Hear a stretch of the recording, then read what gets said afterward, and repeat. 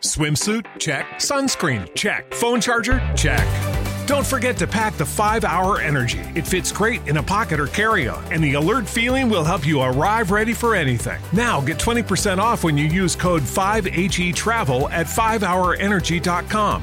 Expires April 30th. One-time use only. Not valid with other discounts. Remember, visit 5hourenergy.com and use code 5HETRAVEL to save 20%.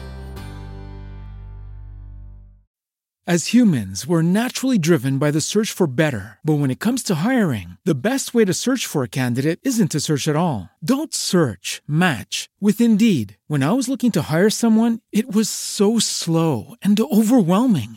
I wish I had used Indeed. If you need to hire, you need Indeed. Indeed is your matching and hiring platform with over 350 million global monthly visitors, according to Indeed data, and a matching engine that helps you find quality candidates fast. Ditch the busy work. Use Indeed for scheduling, screening, and messaging so you can connect with candidates faster. And Indeed doesn't just help you hire faster. 93% of employers agree Indeed delivers the highest quality matches compared to other job sites, according to a recent Indeed survey. And listeners of this show will get a $75 sponsored job credit to get your jobs more visibility at Indeed.com/podcast. That's Indeed.com/podcast. Terms and conditions apply.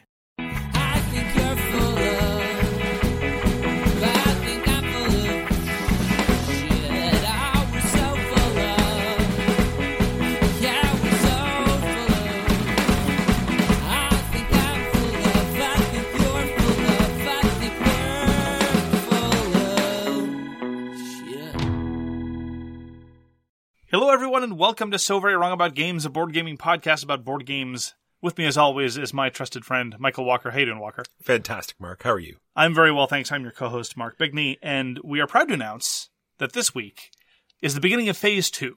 What is Phase 2, you might ask, being an underwear gnome, or indeed any number of people? Phase 2 is what we'd like to call the post-award phase here at So Very Wrong About Games, more colloquially known as phoning it in. So, Walker, what was our Eurus? A game. What'd you play last week? Some games. What's in the news, Walker? A game. Our topic this week is fun. What's fun, Walker? Playing games. All right, we out. You've been listening to So Very Wrong About... So, first of all, we have some podcast news. After considerable consideration and feedback from our listeners, we have regretfully decided to scrap Phase 2. I had high hopes, but the early response has been very negative. I agree. It is a shame. Oh, well. So, exactly 1 year ago, we played a game called Black Angel. This was sort of a reimplementation or sort of a sister game to Troyes, the designer of Troyes. He wanted to do a sci-fi game, so he brought out a game called Black Angel. And I haven't had really much urge to go back to it, but I have fond memories of it being a very interesting and unique design for sure. So the three designers of Black Angel and of Troyes, Sébastien Dujardin, Xavier Georges, and Alain Urbain, I'm a fan of a variety of their works. They're usually not together. Like, Troyes and Black Angel are okay, as far as I'm concerned. Xavier Georges did Ginkgopolis. I'm a big fan of Ginkgopolis. Alain Urbain is going to be doing Hippocrates, which I know you've pledged for on Kickstarter, Walker. And I like their work, and they're clever bits to Black Angel and Troyes, but... There is. It was this very interesting sort of, you could get more dice for your dice pool, but the interesting part was it had like all these worker placement or engine building spots, but they'd like be spit out of the mothership, and you had to like chase them down and try to score off them before they rolled off the end of the conveyor belt. I thought that was very interesting. Oh my. I'll just say, how about Mark, you should just get a recording of me saying interesting over and over again, because yeah, apparently that's the only way. That and fantastic would cover many of my podcasting needs. So, very unique, very cool mechanisms. I would play Black Angel again, but have not had an urge to do so. The constant need to travel to get to places was indeed interesting for a sort of Euro point builder sort of deal, and it reminded me a lot of Mage Knight. Stop it. I've only begun. And that is the game we reviewed exactly 1 year ago. Moving on from our Eurus, the as yet unnamed retrospective intro segment, we now proceed to the games we played last week. Walker, what did you play last week? Mark, games. You were nice. Games. You were nice enough to show me a pre-copy that we got from the designer called Vengeance, Roll, and Fight. So what you're doing in this, you have this big map that's laid out all these thugs, and apparently it's time for them to get robbed as you bust in, shoot them all dead, and steal their stuff. and you may or may not kill the boss. It all depends on how many points you want to get. This is increasingly my frustration with Vengeance Roll and Fight. I really do like it mechanically. Mechanically, I think it really represents a step above your standard roll and write. It doesn't feel like paperwork. There's a serious time pressure. There's a pressure to build your die generating engines, which you can do via getting new abilities and getting items to compensate for what your dice aren't going to give you, or for what abilities you just couldn't be bothered to purchase via the dice rolling in the first phase. The problem is that thematically, after every session, I'm left here looking at the trail of carnage that my character has wrought. And thematically, this is supposed to be a revenge movie. In Vengeance, the normal game, there's actually a process by which you play cards, and the cards describe what terrible things have been done to you and who did them. In Vengeance, Roll and Fight, all of that is ignored. And so Walker's exactly right. You leave covered in the blood of your dead enemies with a whole bunch of diamonds stuffed down your shorts. And I'm always left asking the same question. Am I the a-hole here? Out of context, you really are. And so this produces not only cognitive dissonance for a fan of the original game, but it also really puts a downer on things. But what it does do is sort of put Project Elite in a competitive mode. Because for me, it does have that feeling. Because just like in Project Elite, you have these little recipes of dice that you have to manage. But unlike Project Elite, you roll the dice as quickly as you can, but then you save those dice, and then you sort of get all these little combos up. Either you're punching or you're shooting or you're doing all sorts of other things. And the sort of drawback is that you could roll the wound, and then you got to sort of manage how you're going to deal with that. And at first I wasn't sure about how that would play out, because there's a limited pool of dice, and it's sort of whoever gets them the fastest. And sometimes those games don't work out too well. It's like, flip a card and whoever can slap it the fastest. You know what I mean? One of these, you were worried it was going to be Jungle Speed. Yeah, one of these silly games where it's like whoever ghost blitz for like 20 minutes. But what do you got against ghost blitz, man? Nothing. I love ghost blitz. Nothing, but it's like a one-time anyway. This is like Ghost Blitz over and over. You know what I mean? It's not. I think you have something against Ghost Blitz. Ghost Blitz is great for Ghost Blitz. It's not what I want in a like a roll and write sort of shoot 'em up vengeance game. Fine, but it worked out just fine. We sort of kept track on how many dice people were using every round, and it worked out to be roughly even. I'm looking forward to definitely playing this game more and seeing it develop, over its Kickstarter push. Make no mistake, my thematic misgivings aside, I really do love the mechanics of Vengeance Roll and Fight. I think it's very solid, and it offers a new perspective on your standard frenetic real-time games, because in your static frenetic real-time games, the execution part afterwards is typically very procedural. Even in games that we love, like Space Alert. Space Alert, you play for 10 minutes, and then you resolve for another 20, and during that resolution, hilarious things happen, but there are no choices involved. Galaxy Trucker, in my estimation, progresses a little bit on that formula because, yes, there's the frenetic shipbuilding, and then you have some choices in the cards that come up. As far as Vengeance Roll and Fight is concerned, though, you have the frenetic dice rolling to queue up all the abilities, and you have a vague sense of what you're trying to go for, and then when it comes time to use those abilities, you then interact with the map, and you have to be very, very careful about what you're doing, where you end up, in what order you use them, and all those things. And so the number of choices you get after the real-time phase is really impressive, and so I don't feel like I'm fiddling with things. I like Project Elite, but I'm often just going back and forth between my dice and have to fiddle with the board and figure out which aliens to move, and then suddenly I'm shoveling a whole bunch of plastic, and that's okay. But I really do like the way that Vengeance Roll and Fight plays with those two different timing modes, and it comes together in a really solid package. I really hope, and I don't know what plans are involved, I don't have any inside information as far as this is concerned, that over the course of what development time there is left between now and publication, that they really do try to bring it more in line with the thematic excellence of Vengeance, the original game.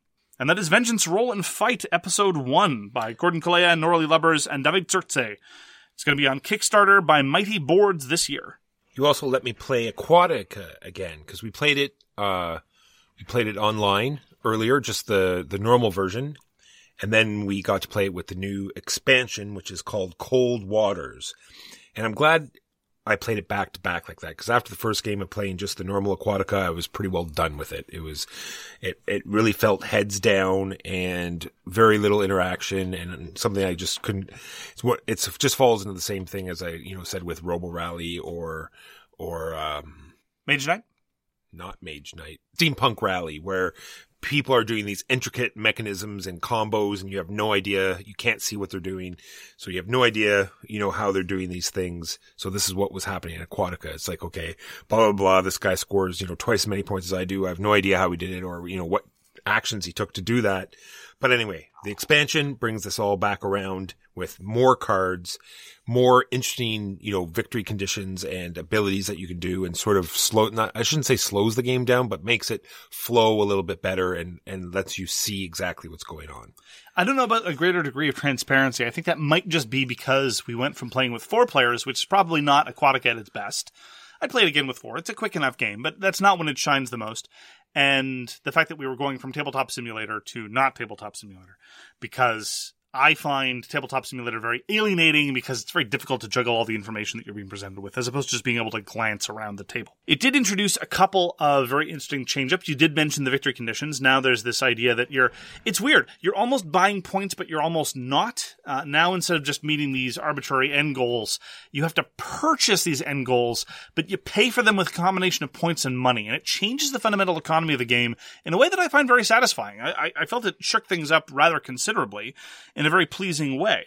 The other thing that it does is it introduces a kind of combo system. In Aquatica, you have all these character cards, and you play them one at a time. It's very much like Concordia in that you have this deck that's entirely in your hand. You play a card, you do what it says it does. You have a card that brings all your cards back. I have termed these deck management games, a combination of hand management and deck building. This isn't yet to take off. I don't know. We'll see what happens. I'm just trying to be clear, Walker. I'm not married to this particular bit of terminological flourish, but there we are. But in some of the cards in Cold Waters have effectively a combo effect. While this card is on the top of your discard pile, you get this bonus. So you can set things up turn to turn. And that was neat. It wasn't a huge strategic horizon, obviously. It's just 2 turns in a row. But I thought that was an interesting influence on both the cards that I was purchasing and the order in which I would play the cards in terms of the timing.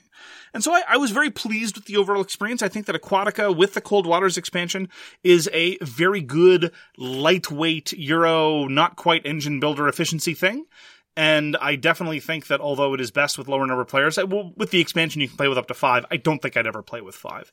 But I'd play with 4 again, I think. Yeah, I liked how it brought the currency back in. Before it was mostly all just getting military strength and this, double down on the money aspect. Absolutely. And I liked how it, sort of, whereas it was an afterthought, not an afterthought, but, something you did just to buy a couple characters during the game. This made it a much bigger part and an actual strategy for the game. Yeah, you have to worry about the timing of when to use your cards to get various effects, kind of like Mage Knight. Just like Mage Knight. Is this the Mage Knight episode? I don't know, Walker. You're the one who always compares things to Mage Knight. Okay. I'm trying to build bridges here. Gotcha. You slap my hand away? All right. That's kind of a mixed metaphor, I suppose. That was Aquatica Cold Waters by Ivan Tazovsky and Arcane Wonders. We get to play a review copy of Excavation Earth that was sent to us by the publisher. There's another game by Gordon Kalea and also designed by David Turkse and Wai Yi, put up by Mighty Boards. They are finishing up fulfillment for the Kickstarter for Excavation Earth. And this was a bizarre economic Euro game. It is the kind of game that has a number of hurdles to it. In Excavation Earth, every action corresponds to a card. And every card has both an icon and a color. Sometimes the color matters, sometimes it doesn't. Sometimes the icon matters, sometimes it doesn't. Sometimes neither of them matter. And then sometimes it's another symbol you care about. And on the face of it, it's relatively straightforward because, again, there's only a small number of bits of information on each card, unlike, say, Mage Knight.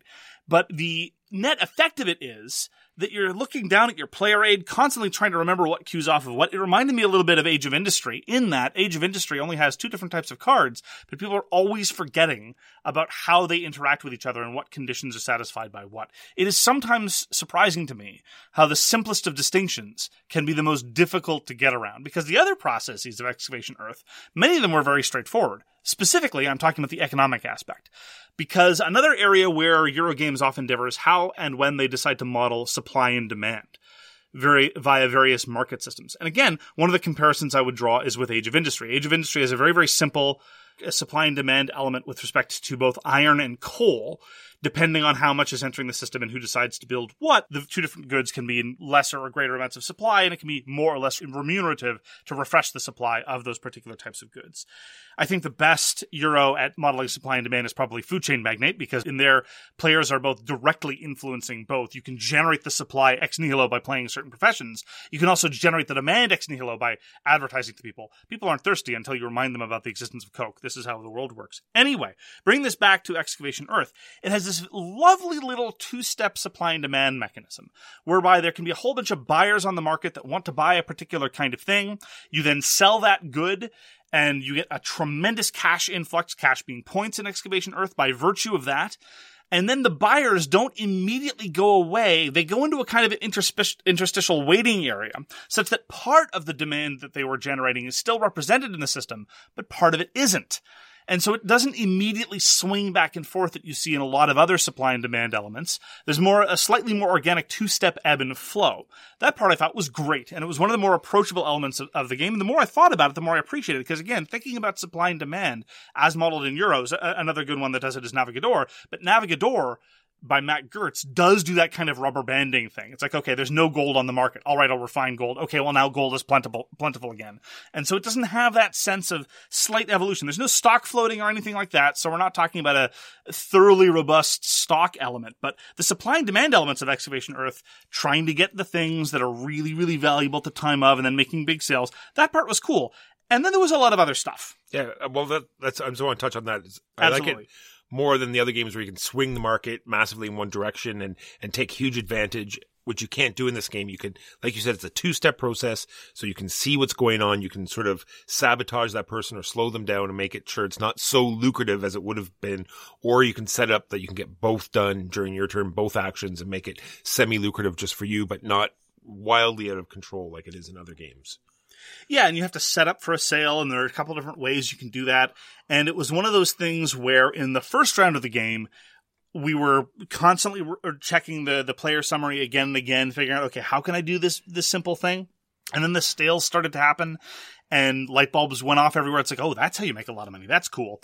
And then we kept making other little discoveries. Like in round 3, we finally recognized the value of the command action. We hadn't really been doing the command action up to that point, because again, there was a lot to figure out. It's a middleweight Euro, and nothing you do is particularly complicated. But there's a lot of levers to pull, and it's not immediately transparent how different ones do there. The theme is also very grim. I wish it leaned into the theme a little bit more. The theme is that we're alien merchants / archaeologists. I think more like looters. I don't know. The line between one or the other is very much in the eye of the beholder. You know, the British Museum is an active crime scene. So it's an uninhabited Earth. No mention is made about why it's uninhabited, but I don't imagine it's because everyone decided to go to vacation to Mars on the same day.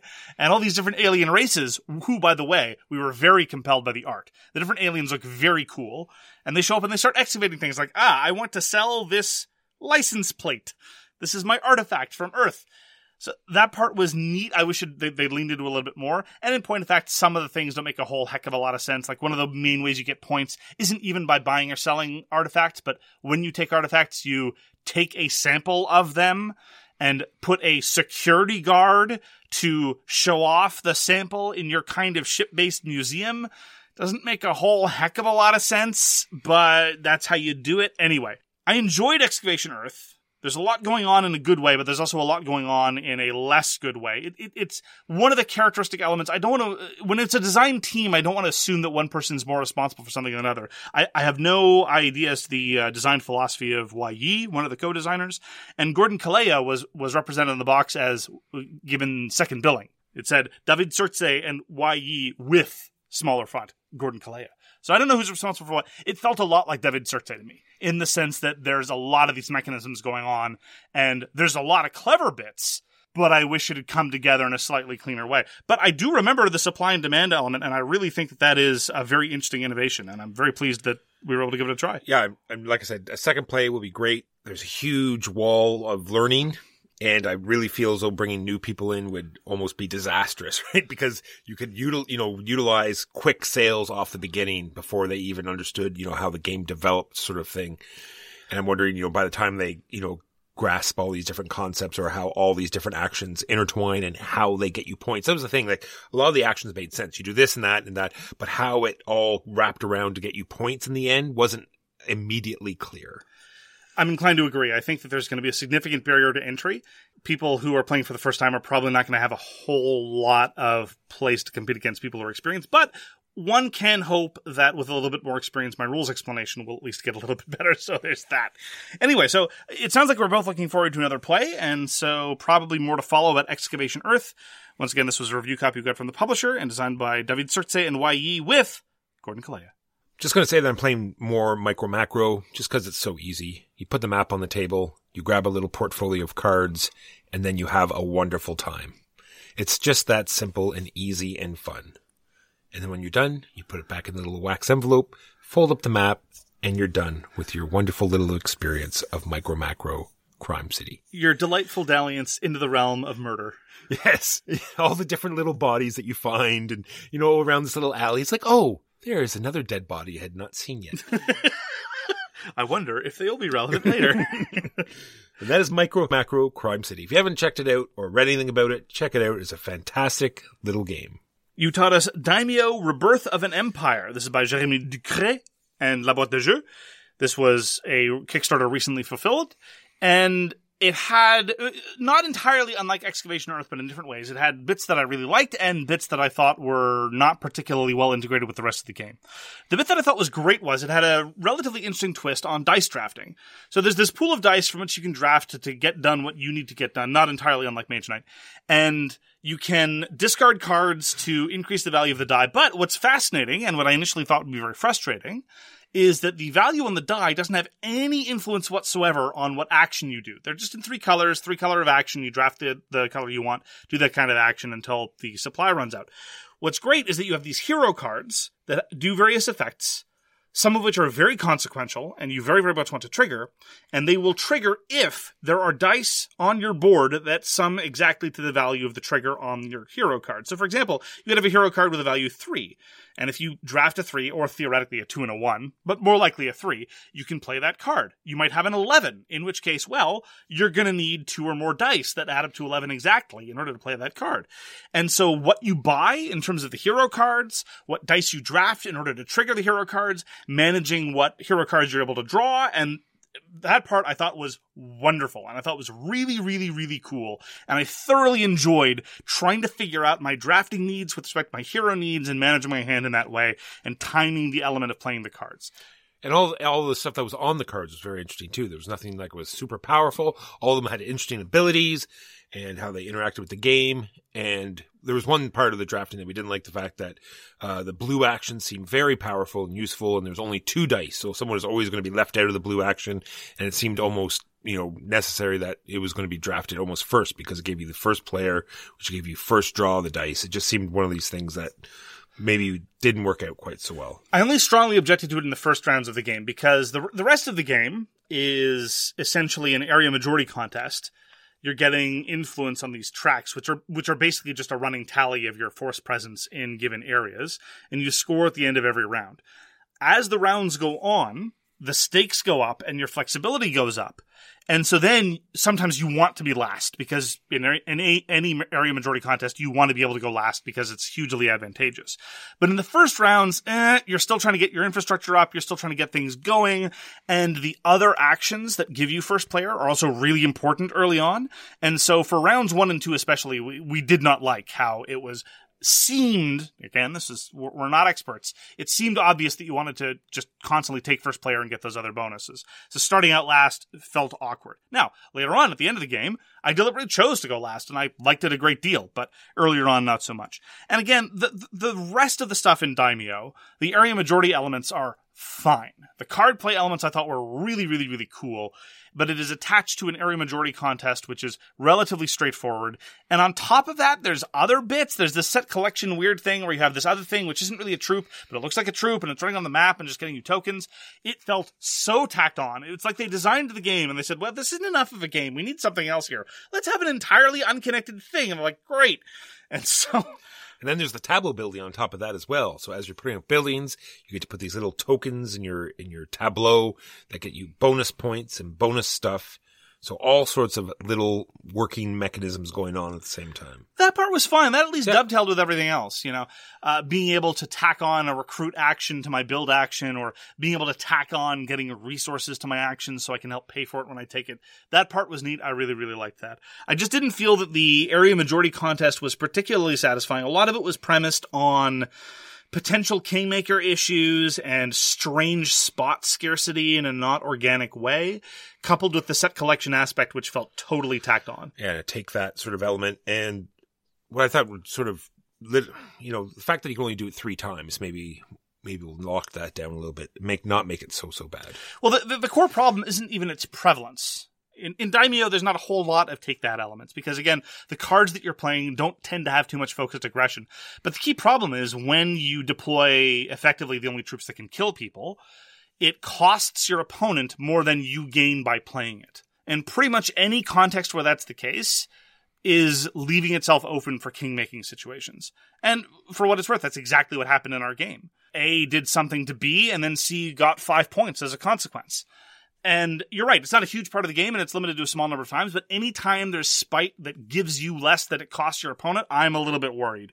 And sure enough, it manifested itself in that way. But, there's a lot to like in Daimyo Rebirth of an Empire. The theme is really weird and stupid. A lot of the pieces are stupidly overproduced in the Kickstarter version with the plastic figures. Yeah.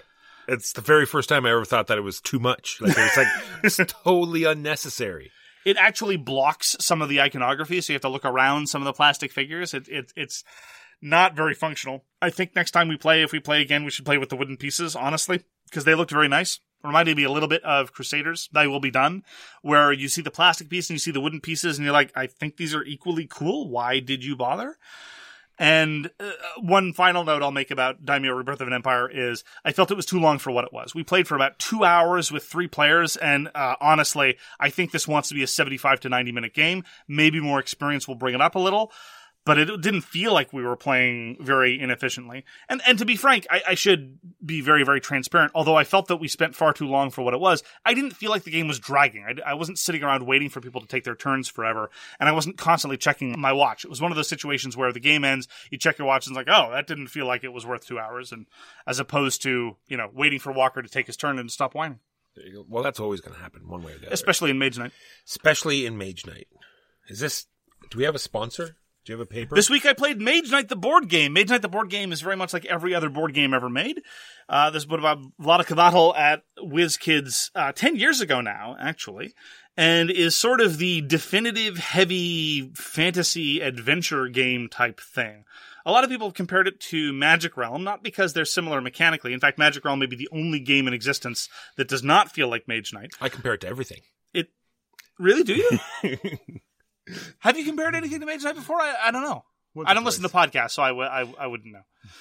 But Mage Knight deserves a lot of its reputation. The downtime can be huge, which is why you probably want to play co-op. It's one of the few games where it says, oh, you can play competitively or co-op or whatever you want to do, where it actually feels relatively focused nonetheless, but probably co-op is the way you want to do it, because most of the PvP options are a little bit weird. I've only played heavy into PvP a couple times, despite the fact that I played a bunch of times. And it will probably double their play length as well. Doubles a bit much, but it does add on to the game length. But solo, Mage Knight is absolutely fantastic, because it's not going to take you very long if you have a good set of organizational schemes. There's a whole bunch of different types of cards and a whole bunch of different types of tokens. I have a really, really cool foam core insert that was built for me, and it helps things considerably. One of the things that I love about Mage Knight is I feel like the better I get at Mage Knight, the better I get at life, because this seems like a strange comment. But every game is the same. I start out and I've got my basic cards and I've got no skills and I've got no spells. And I think, how could I even beat the weakest enemy? How am I able to get, it takes my entire hand to walk 2 hexes. There's no way I'm going to be able to get anywhere. So Mage Knight is just like my life? No, Mage Knight is just like my life in that I start to overcome a little bit of that early conservatism. And then, in the middle bits of the game, I say, I am become death, destroyer of orcs. And I just, murdering everything and feeling great. And then the cities show up, because I mostly play solo conquest. And the cities show up and they're chock-a-block with enemies and they've all got special powers. And I think there is no way I am ever going to be able to do anything against these cities until I actually try. And then I actually work it out, and if I'm being very careful about all the abilities that I've marshaled and all the units that I've recruited and everything, I can usually get it done. And so it's one of those things where experience still hasn't penetrated through to my expectations, and I really need to start taking more risks. I need to take more wounds. I need to stick my head out more, just like life. So I feel like more experience with Mage Knight is going to help me overcome my natural conservatism. It really is a fabulous game. I think that Vladikavatel's design credibility, I think at this point, is beyond reproach. Everyone knows how good he is. And Mage Knight, despite the fact that it's a very strange licensed property from a WizKids collectible miniatures game, and the theme is kind of silly, it is a great way with some very solid hand management and deck building elements to go and murder a whole bunch of fantasy creatures for a couple of hours. And sometimes that's what I'm in the mood for, and that's what I was in the mood for this week, and so I was very, very happy with my experience with Mage Knight. Highly recommended. I couldn't say anything more. What a great solo game it is. We got to play Whale Riders by Reiner Knizia. We finally got to play it, and this is put out by Grail Games. We got to play it more than 2 players. We played a 3-player game. I think it took like 20 minutes or even less than No, it was more than 20 minutes, but it was awfully fast. So much game in so little time. Yes. It lived up to everything we thought it did last time. Great, collecting resources, fulfilling contracts, doing your 2 actions, taking chances on either staying where you are or trying to get out ahead of everybody. Just action efficiency at its best. Whale Riders.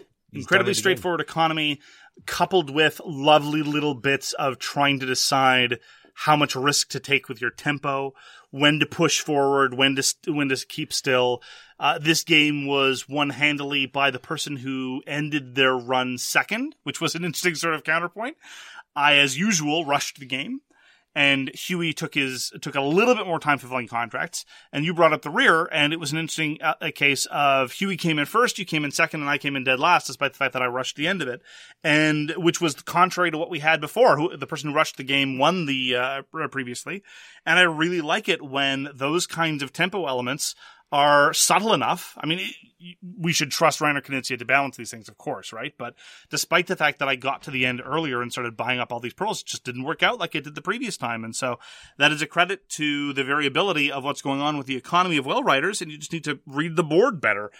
Again, Huey compared it to Sumatra just as we did, but it's just so much more open and simple when compared to Sumatra. It just takes the essence of what is Sumatra and distills it down to exactly what it needs to be. But at the same time, it has more texture and nuance. Yes. Because you have to worry about the economical elements and you have to worry about the contracts instead of just this weird matrix of scoring conditions. Yeah, or the drudge along the path, right? Right. Yeah. So just a quick note on King's Dilemma. We played a game called Sashin. Shasin. That's the one we played. And we complained the fact that it had very compelling questions, but then the outcome went so off the rails from where the question started at that it was a little over the top. Uh-huh. And I'm afraid that we fell into this, I feel, with King's Dilemma a little bit for the first time. Normally the little, back and forth we have with the events or, the things that come up in the kingdom, and it sort of leads to something that you could understand or control or see coming. This time it went so far off the rails that it took me a little bit out of the game. I'm just wondering what you thought of that. I could not disagree more. I very, very, very strongly disagree. I felt that what happened was, although not your intended result for the policy that you voted for, it was a legitimately foreseeable result. And I'm afraid in order to get into details, we'd have to get into deep spoilers, which we will do later on. I was being very careful. I just thought it was an interesting comparison and that is the King's Dilemma. We're having fantastic time with it. We have some Patreon recordings that we do where we tell you all about it. King's Dilemma. I also got to play Takenoko for the first time. It's a wonderful little panda game.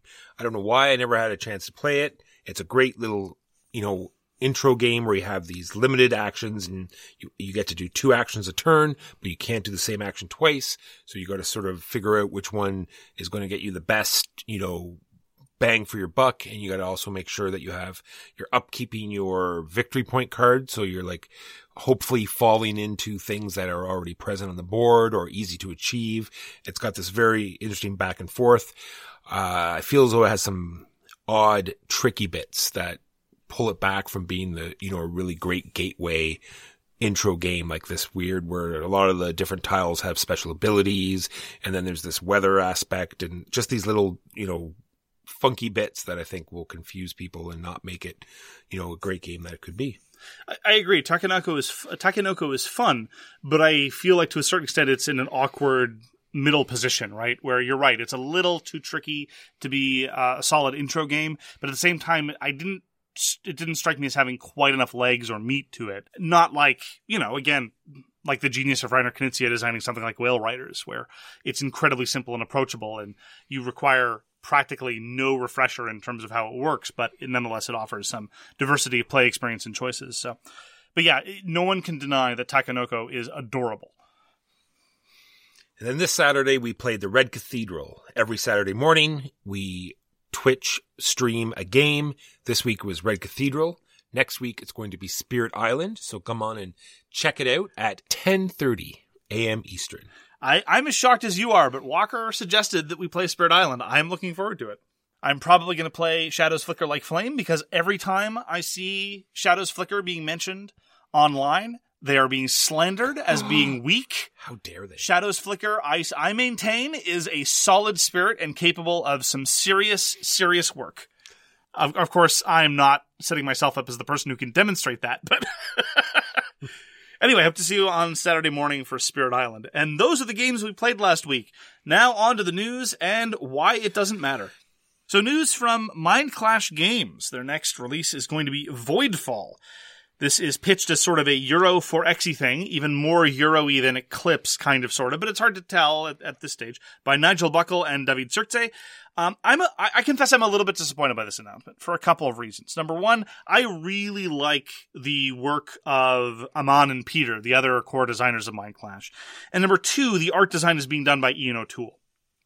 And so when I hear that Mind Clash is releasing a game by David Surtse and art by Ian O'Toole, I'm like, what's separating you from every other Euro publisher in the world? Because, look, I love a lot of David Surtse output, right? But he's very much the in-designer now, and he's everywhere. And so one of the things that's been great about Mind Clash is how unique a lot of their offerings have been. Yes, Anachrony was designed by David Surtse, absolutely, and he's done development work and some work on the solo modules for the other Mind Clash stuff, but I'm optimistic. I really love Mind Clash. I'll try anything they put out for now. They've got a solid record as far as I'm concerned. And I am curious about Voidfall. I love sci-fi games. And Nigel Buckle, everyone who's worked with him swears he's the best designer you've never heard of. But at the same time, I wonder if this is, a sign that they're just going to be a little bit more like every other mainstream publisher. I don't know. Maybe I'm just being a curmudgeon. My only bit of news is some Games Workshop news. It's like many decades ago, I collected this great set called Gaunt's Ghosts. It was sort of like a 12-pack of these unique Imperial Guardsmen. They were sort of like based off of the Dirty Dozen, right? So they're all very unique and interesting. So they're reissuing those, but unfortunately this time there's only 6 of them, which doesn't make, it's a 6-piece plastic set. It's got all this fancy, if you're into that kind of thing, definitely look it up. It's got like, that comes in a tin and comes with paperwork and all sorts of fancy stuff, and Gaunt's Ghosts from Games Workshop. I have some bad news that's peripherally connected to Games Workshop. Richard Halliwell, designer of Space Hulk, one of the all-time true greats in the board gaming hobby, has passed away.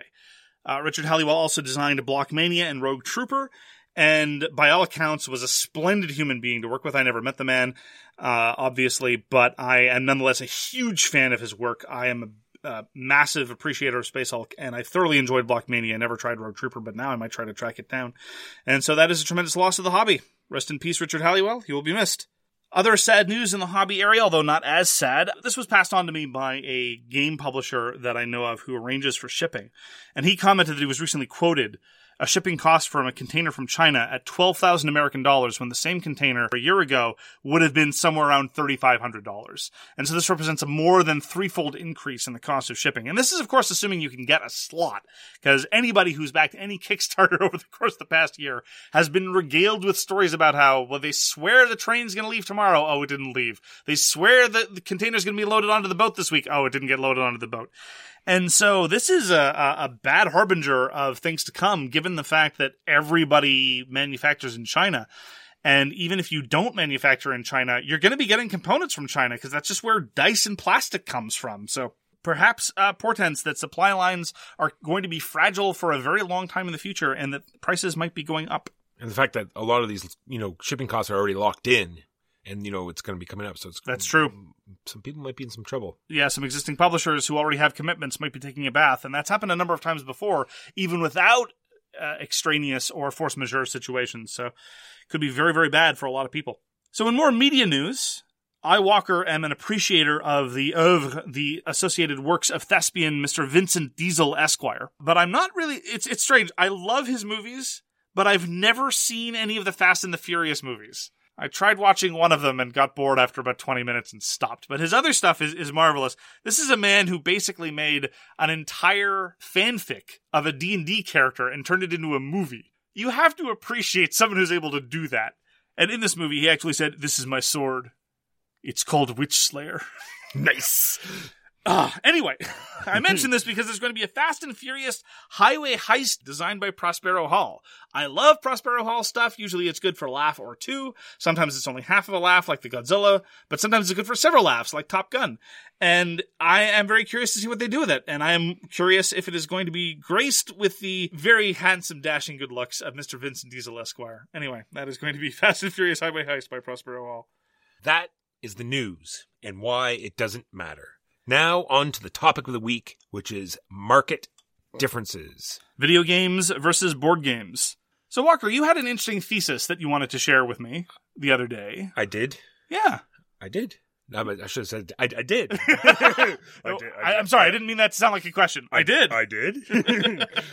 So why don't you share this thesis with us now, Walker? My thought was that there's always comparison done between video games and board games.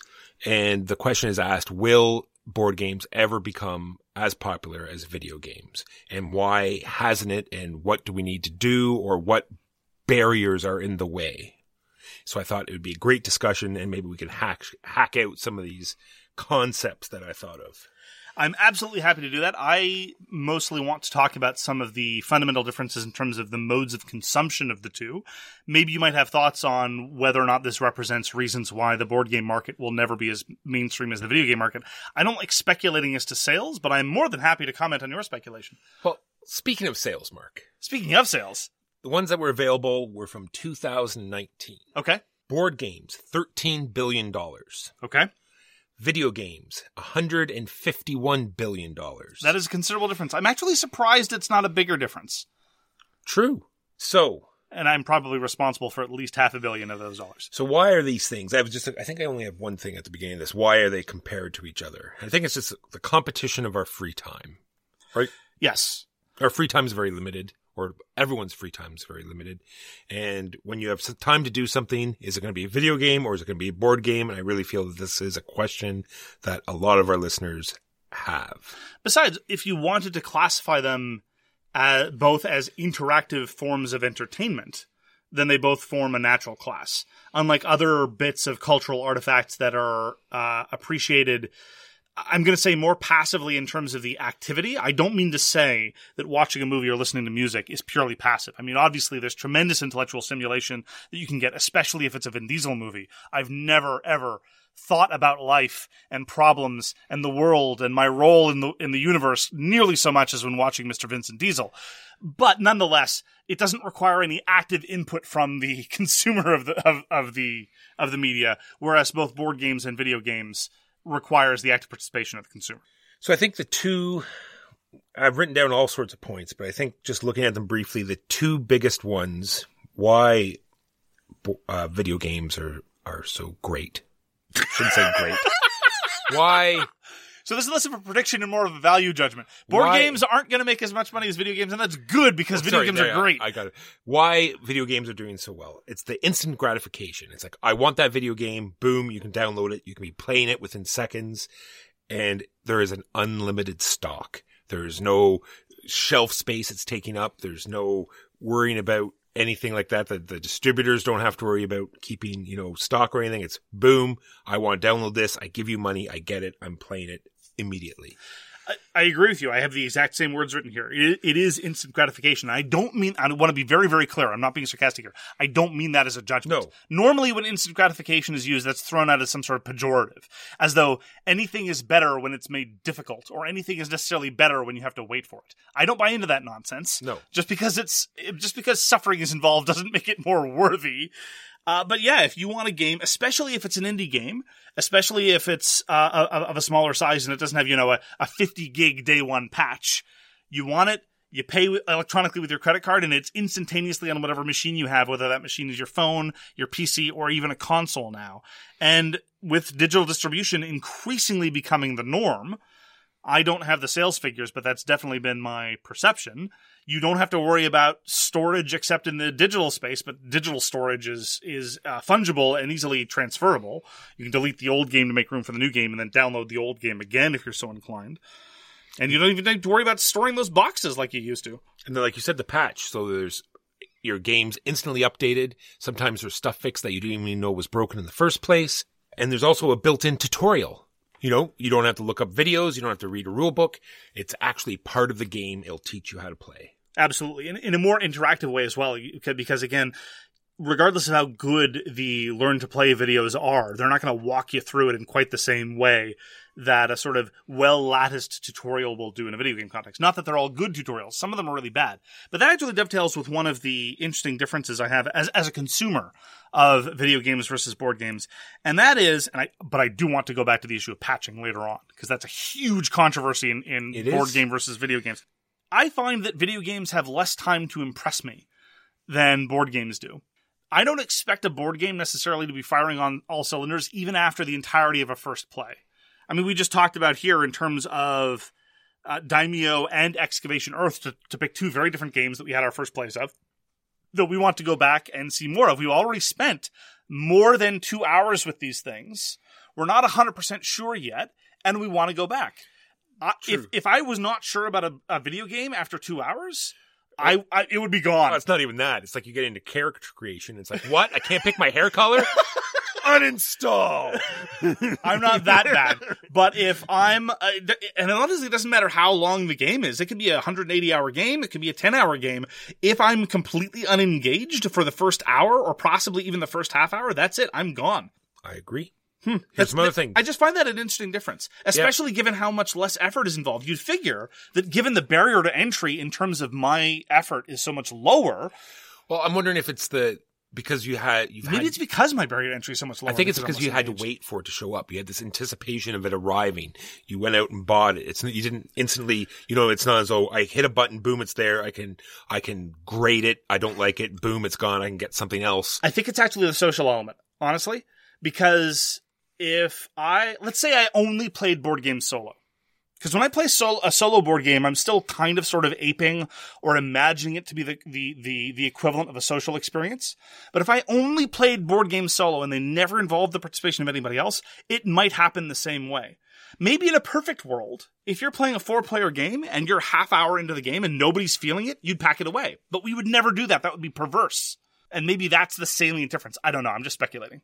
So you want to go back to the patches? Oh, sure. I'd be happy to go. Dovetails into because video games are upgradable. It's like sometimes they're free little, things, or it's a quick downloadable edition, or a couple dollars to get you extra stuff. Well, paid expansions are comparable, right? You can pay to expand a video game in sometimes in exactly the same way that you can pay to expand a board game.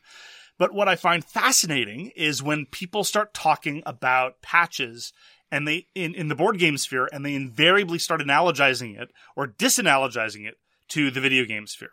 I remember in particular when David Sirlin used to engage on Board Game Geek and elsewhere. He has wisely decided to stop.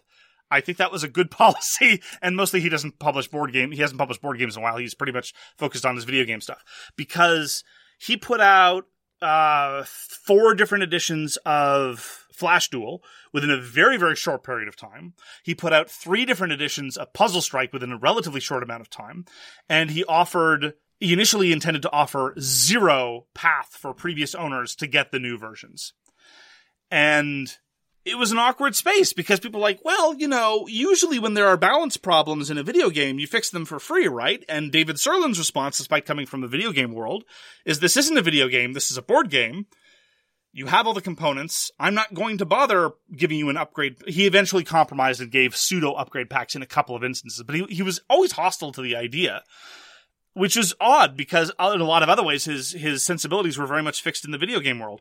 I personally feel like it's kind of a damned if you do, damned if you don't situation. And I think it depends a lot on context. What do you think about different editions and board games and upgrade packs and so forth? I think it's pretty rough. Ryan Lockett had the same problem. He had, brought out a second edition of a game almost right away. A lot of companies do this without offering any compensation, and a lot of companies do it the right way. It's like Flames of War. We're going to upgrade the rule book. Here's a free rule book for everyone. So some companies deal with it properly and some don't. Just like I'm talking about, we're hopefully about to, I don't want to talk about it, like counting your eggs before it's hatched, but Mythic Games. It's like, hey, Reichbusters, we're sorry. We messed it up. We've redone everything. New cards, new rule books, free errata pack going out to everybody. So sometimes people do it right. I think that Infinity does a really good job in terms of miniatures games because they take advantage of digital distribution, right? All their rules are free always. All their unit profiles are free always. The only thing they sell is minis, and minis don't get obsolete. So at least they haven't been rendered obsolete. They might find a way to, I don't know. I mean, Games Workshop always found a way to make everything obsolete if they could. Now you need a different basing convention. Well, now the magazine comes in from the side as opposed to underneath. Right, exactly. And you're not allowed to play with the underslung. Absolutely. But then there are companies like GMT, who I love GMT to bits. They're probably all told my favorite publisher. But their works, because they don't tend to have a lot of editorial oversight, often come riddled with errata. Some of them, you just get the digital rules and you're expected to make do with it. Sometimes they do what they did recently for their releases of Imperial Struggle and Versailles 1919 and another recent game, but it's a coin game, so I don't really care about it. And they'll, just ship out full upgrade packs to everybody with the new cards and new boards and everything that need to be fixed. And so it can be all over the map. There's one weird thing that I keep thinking about Games Workshop. I think I spoke about this before, that Games Workshop used to do, and nobody does anymore. It would be something simple. They used to print it out in White Dwarf and said, just cut this out and paste it over the top of the rule book. And I don't know why this isn't done more often. Well, Excavation Earth did an interesting thing. This was in the box. There was a sticker to put over the rulebook like it was a legacy game. They're like, okay, sorry, we misprinted the rulebook, but we caught it in time to include a sticker to paste over the rulebook right there. I agree with you. It should be done more often. So another reason why this will never, let's talk about the money. Let's talk about money. Big companies don't go into board games because there's no money in board games. Why is there no money in board games? Because you have no control. Like with computer games, you have subscriptions, you have microtransactions, you can limit so you cannot resell these video games, and so the companies have a large control over their product. They can discount it whenever they want. They can put it at half price. They can set the prices at any time they want to. They just have more control as opposed to board games. I'm not sure that's correct. I agree with you that there are various aspects of controlling the distribution network, and there are certainly no microtransactions in board games, although one could argue that Magic the Gathering is just a series of microtransactions funneling a game, and not to touch that. If you look at what Asmodee has done to control its supply line and to control its prices, and what a number of other companies like Games Workshop exercises incredible control over its pricing schemes. If you sell for Games Workshop, they won't even let you, for a long time, they wouldn't even let you put your stock on your website. You had to phone in an order like it was 1992 or something. Now, they've relaxed that policy a bit. But again, Asmodee has minimum pricing policies, as do a number of other distributors. They've bought distributors so they can have more vertical integration. And if you're a video game publisher, in many cases, you're completely at the whims of Valve, Apple, and or Google, who are entirely responsible for your distribution. And whereas Asmodee can buy a distributor, I don't know of anybody other than Valve that went out and just bought a new distribution network. So you've got Valve, EA, and maybe a couple of others. But by and large, you have all these other video game companies, even huge ones, that are entirely at the mercy of other distribution networks. They are at the mercy, but they can release the game to everybody at the same time on the same date. And it's an easy way to get it to the reviewers, and you can get videos up. They can just do the whole package a lot easier than they can with board games. True. Although, just to segue into another major point about the differences between the video game market and the board game market, maybe that's just a function of a just larger media ecosystem. Now, I mean, the media ecosystem surrounding board games is minuscule in compared to the media ecosystem. Like, I was blown away when I first discovered that Forbes magazine had several staff writers devoted entirely to writing about Destiny, We're talking about people who work at a major news publication and all they write about is one game. And you would never see something like that in board games, and possibly not ever. Well, I shouldn't say never. It would be unheard of in the current situation. Now, maybe sometime in the future times would change, who knows? And there's just a greater degree of specialization and professionalization. There are professional video game players. There are people who are professionals in the video game industry that make video games that don't know how to code, right? Remember back in the day, it was very much the same situation. If you made video games, you were somebody who knew how to code, and you wrote a story, and you designed the game, and you designed the mechanics from the ground up. Now, because there are these major media enterprises, in very much the same way that you don't expect the director of the film to also always be the writer and always be the person behind the camera, you have a whole bunch of people who don't know how to use computers past, word processing, and they work in the video games industry. You don't have that in the board games industry, really. Generally speaking, if you're going to be designing a game, it's a small team. You're lucky you have somebody else to write the rule book for you and or to provide some editorial guidance. So sports and racing games. Board games can't do that. It's been proven. What? Wait, sorry. I don't even know what you're talking about. Moving on. No, hold on. Wait, no, back up. Sorry, wait, what? All right. Comparatively, right? There are very I'm sorry, I'm suffering from whiplash. There are very few board games that capture the essence of what is sports and or racing. There are some that attempt to simulate it or give you that feeling, but none will give you the same feeling as a video game does. Are you talking about the Twitch aspect? Or are you talking about something else? No, I'm talking about the actual feeling of racing. I'm talking about the actual essence of racing. A lot of board games try to emulate that, but none can do it better than a video game. Okay, sure. I'll give you racing, but you think there's a sports game that? Look, I'm the last. I swore up and down that I wasn't going to talk about the experience of sport. But what exactly you're talking about? What video? Talk specifically in terms of a video game that captures the experience of playing a sport. Any of the NHL hockey or McFadden, not McFadden. Oh my God. Madden, any of the Madden football games, any of the sports games, NBA. And those feel to you like playing the actual game? Yes. Oh, okay. Look, I'm not in a position to comment, so I just find that a strange admission. Comparatively to what the board games have attempted to do. Well, the way that I characterize this, and the thing that I find, again, as a consumer and somebody who looks at the way some of the design philosophies evolve in terms of video games versus board games, is they specialize in different forms of immersion. And I think you're talking about that level of immersion. That's why I was asking about the Twitch aspect, right?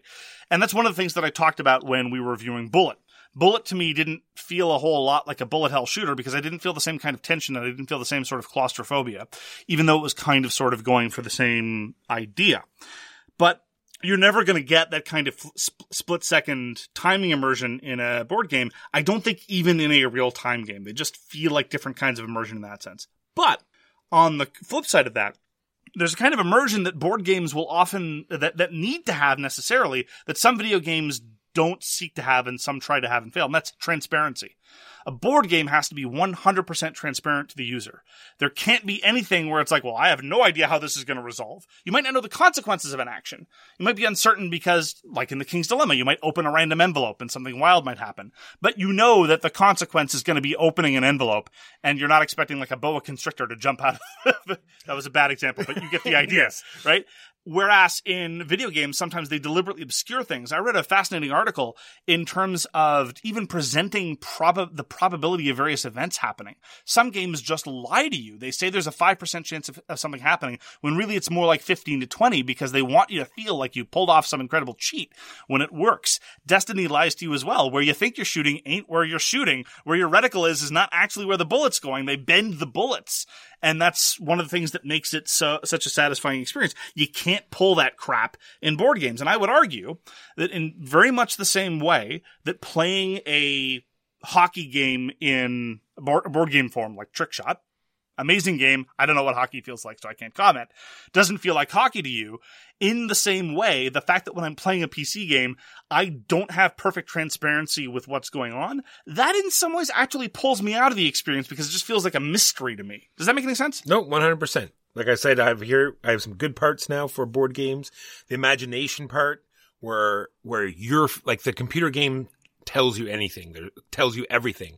There's the story, the cut scenes. There leaves nothing open for interpretation or imagination, where board games not nothing, but less. Yes. But much less. Board games let you fill in all the gaps yourself, let you come up with all sorts of things. There's the whole socializing aspect of course, of board games. There's bluffing.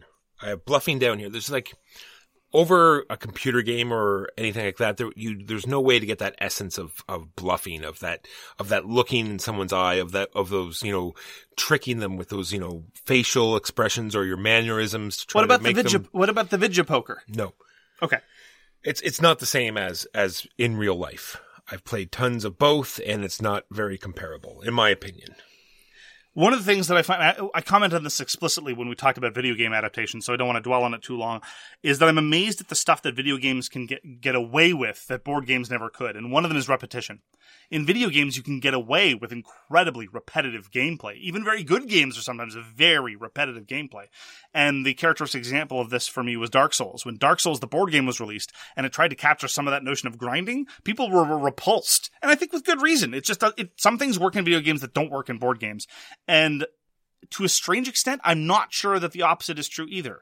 Because in terms of flexibility, you can do a straight port of a board game into a video game context. You can't do the opposite, generally speaking, unless the video game in question was already a board game, something like Armello or maybe, I don't know, Mario Party. But you can't just do it straight, but you can do a straight port the other direction. So what are you going to do, video games, when you have no power? That's what I thought. Nothing. Okay, so let's talk about the barrier to entry, right? Because what's weird is that both hobbies can be very expensive. Yes. But the social barrier to entry for board gaming can be quite high. Some people just don't, and I mean, the pandemic has been a very pointed reminder of that. Getting access to people with which to play games can be a tremendous burden for people, socially, mentally, psychologically, emotionally, or even geographically. Sure, that's one of the benefits I have for video games is you have instant opponents.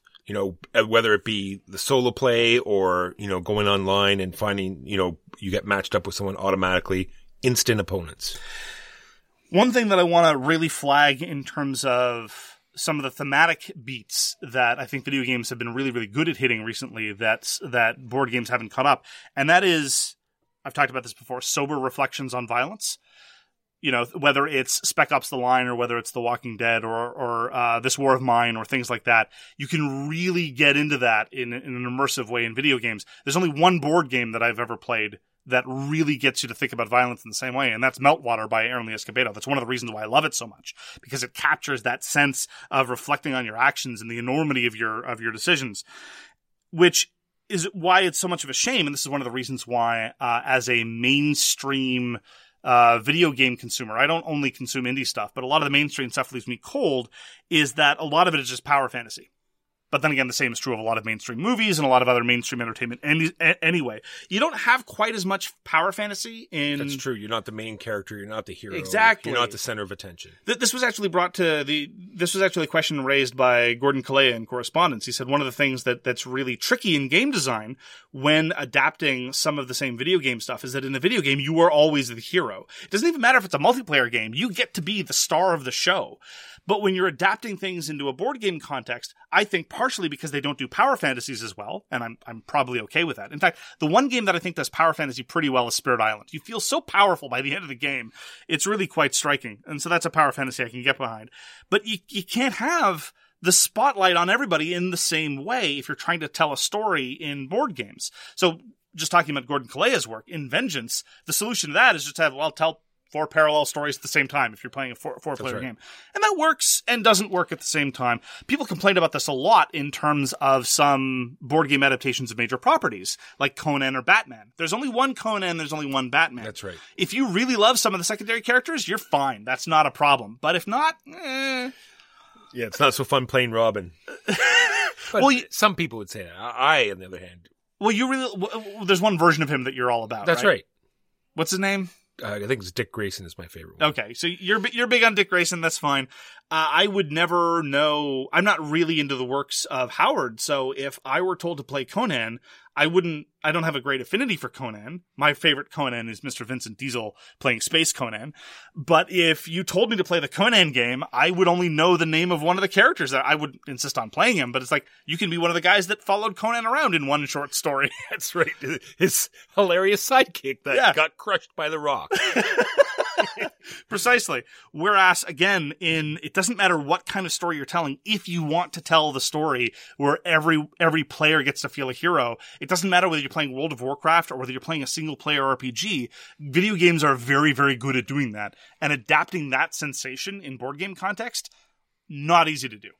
And lastly, for me, is just the support. I think the board game industry is a much friendlier and more welcoming place than the video game industry. And the fact that we have like one central website where everyone can go and get information from, and the releases and guilds and forums, I think that's a fantastic part of the hobby. Again, I have no experience with the more social elements of video games, so I can't really comment too much on that. But it is one of the things that I wish that board gaming could recapture. And to a certain extent, I'm trying not to be a gatekeeper. I'm not trying not to be, get off my lawn situation. Despite the fact that it's all about technology, my perception has been, and maybe I'm wrong, maybe I'm just completely off base, my perception is that video gamers have a better sense of institutional memory than board gamers do. For example, my favorite game of all time is Star Control 2. But considerable effort has been made to make sure that Star Control 2, along with dozens and dozens and dozens and dozens of games from the past century, are still accessible and playable by modern players. If you want to find it, you can go find it. If you want to play Mortal Kombat 4 instead of Mortal Kombat 11, you can go find it and do that. And amongst fighting game aficionados in particular, like just look at the Street Fighter franchise. Yeah. Every iteration, every step of development, there's still a tournament scene for that. Whereas in board games, it's a periodical model. Now, of course, this is because of the difficulties of publishing and it's a physical object, blah, blah, blah, blah, blah, blah, blah, blah. But, I think this leads to the sense that when people talk about, a great classic, well, it was published 10 years ago. I'm not going to say that you can't call that a classic, but the games that were published in the 70s and 80s, it's harder to go back and experience those. If you want to go and experience the entire history of a franchise as a video gamer, you can do that much, much easier than as a board gamer. And I think that's a bit unfortunate. So in terms of barrier to entry, that's one way in which being a board gamer is more difficult if you just want to get that entire scope. Not that you have to do that to I'm not saying you can't call yourself a board gamer unless you've played this list of canonical games. I'm just saying the periodical model has made it more difficult to get a full scope of the history in the same way that video gamers can. And just lastly for me is the fact that there's a little bit of entry, right? You either have to purchase your console or your PC to get in, and there are sort of like lanes for that, then you're only in that sort of that one sort of column. Enforced balkanization, yeah. And as a result, you get weird console wars, which is so bizarre. Like, board game geeks will argue over whether this area majority game is better than that other area majority game, of course. But they're not going to argue that games on this material of board are necessarily superior to all games on this material of board. Well, these have plastic coins and these have metal coins, and the one with metal coins is far superior than the ones with plastic coins. Yeah, anytime someone on Board Game Geek shows up and says, well, this game has miniatures, therefore it must be terrible, or the opposite, they're usually laughed out of the room. And I think for good reason. And that's kind of how I feel when I see people engaged in console wars, which is, I don't know. Please send all your hate mail to support@aircanada.ca. And on that note, thank you very, very much for joining us here on So Very Wrong About Games. If you'd like to get in touch with us, you can reach Walker via his email, justrolledadice@gmail.com. You can reach me, Mark Bigney, on Twitter @TheGamesYouLike. For more public discussion, you can find the So Very Wrong About Games Facebook page, or you can check out our Board Game Geek Guild, which is guild number 3236, and you can find us on Patreon. We read everything you send us, and we'll get back to you if we can. Thanks again for tuning in, and we hope to see you again soon. Peace! I miss Phase 2. You've been listening to So Very Wrong About Games, produced by Michael Walker and edited by Mark Bigney. Special thanks goes to What Does It Eat for generously allowing us to use their most excellent song, FOS, as our theme. You can find them at whatdoesiteat.com. You can reach us by email at soverywrongaboutgames@gmail.com or on Twitter @SoWrongGames. Thanks very much, see you next time, and always, try to be right, but remember you are so very wrong. As humans, we're naturally driven by the search for better. But when it comes to hiring, the best way to search for a candidate isn't to search at all. Don't search, match with Indeed. When I was looking to hire someone, it was so slow and overwhelming. I wish I had used Indeed. If you need to hire, you need Indeed. Indeed is your matching and hiring platform with over 350 million global monthly visitors, according to Indeed data, and a matching engine that helps you find quality candidates fast. Ditch the busy work. Use Indeed for scheduling, screening, and messaging so you can connect with candidates faster. And Indeed doesn't just help you hire faster. 93% of employers agree Indeed delivers the highest quality matches compared to other job sites, according to a recent Indeed survey. And listeners of this show will get a $75 sponsored job credit to get your jobs more visibility at Indeed.com/podcast. That's Indeed.com/podcast. Terms and conditions apply.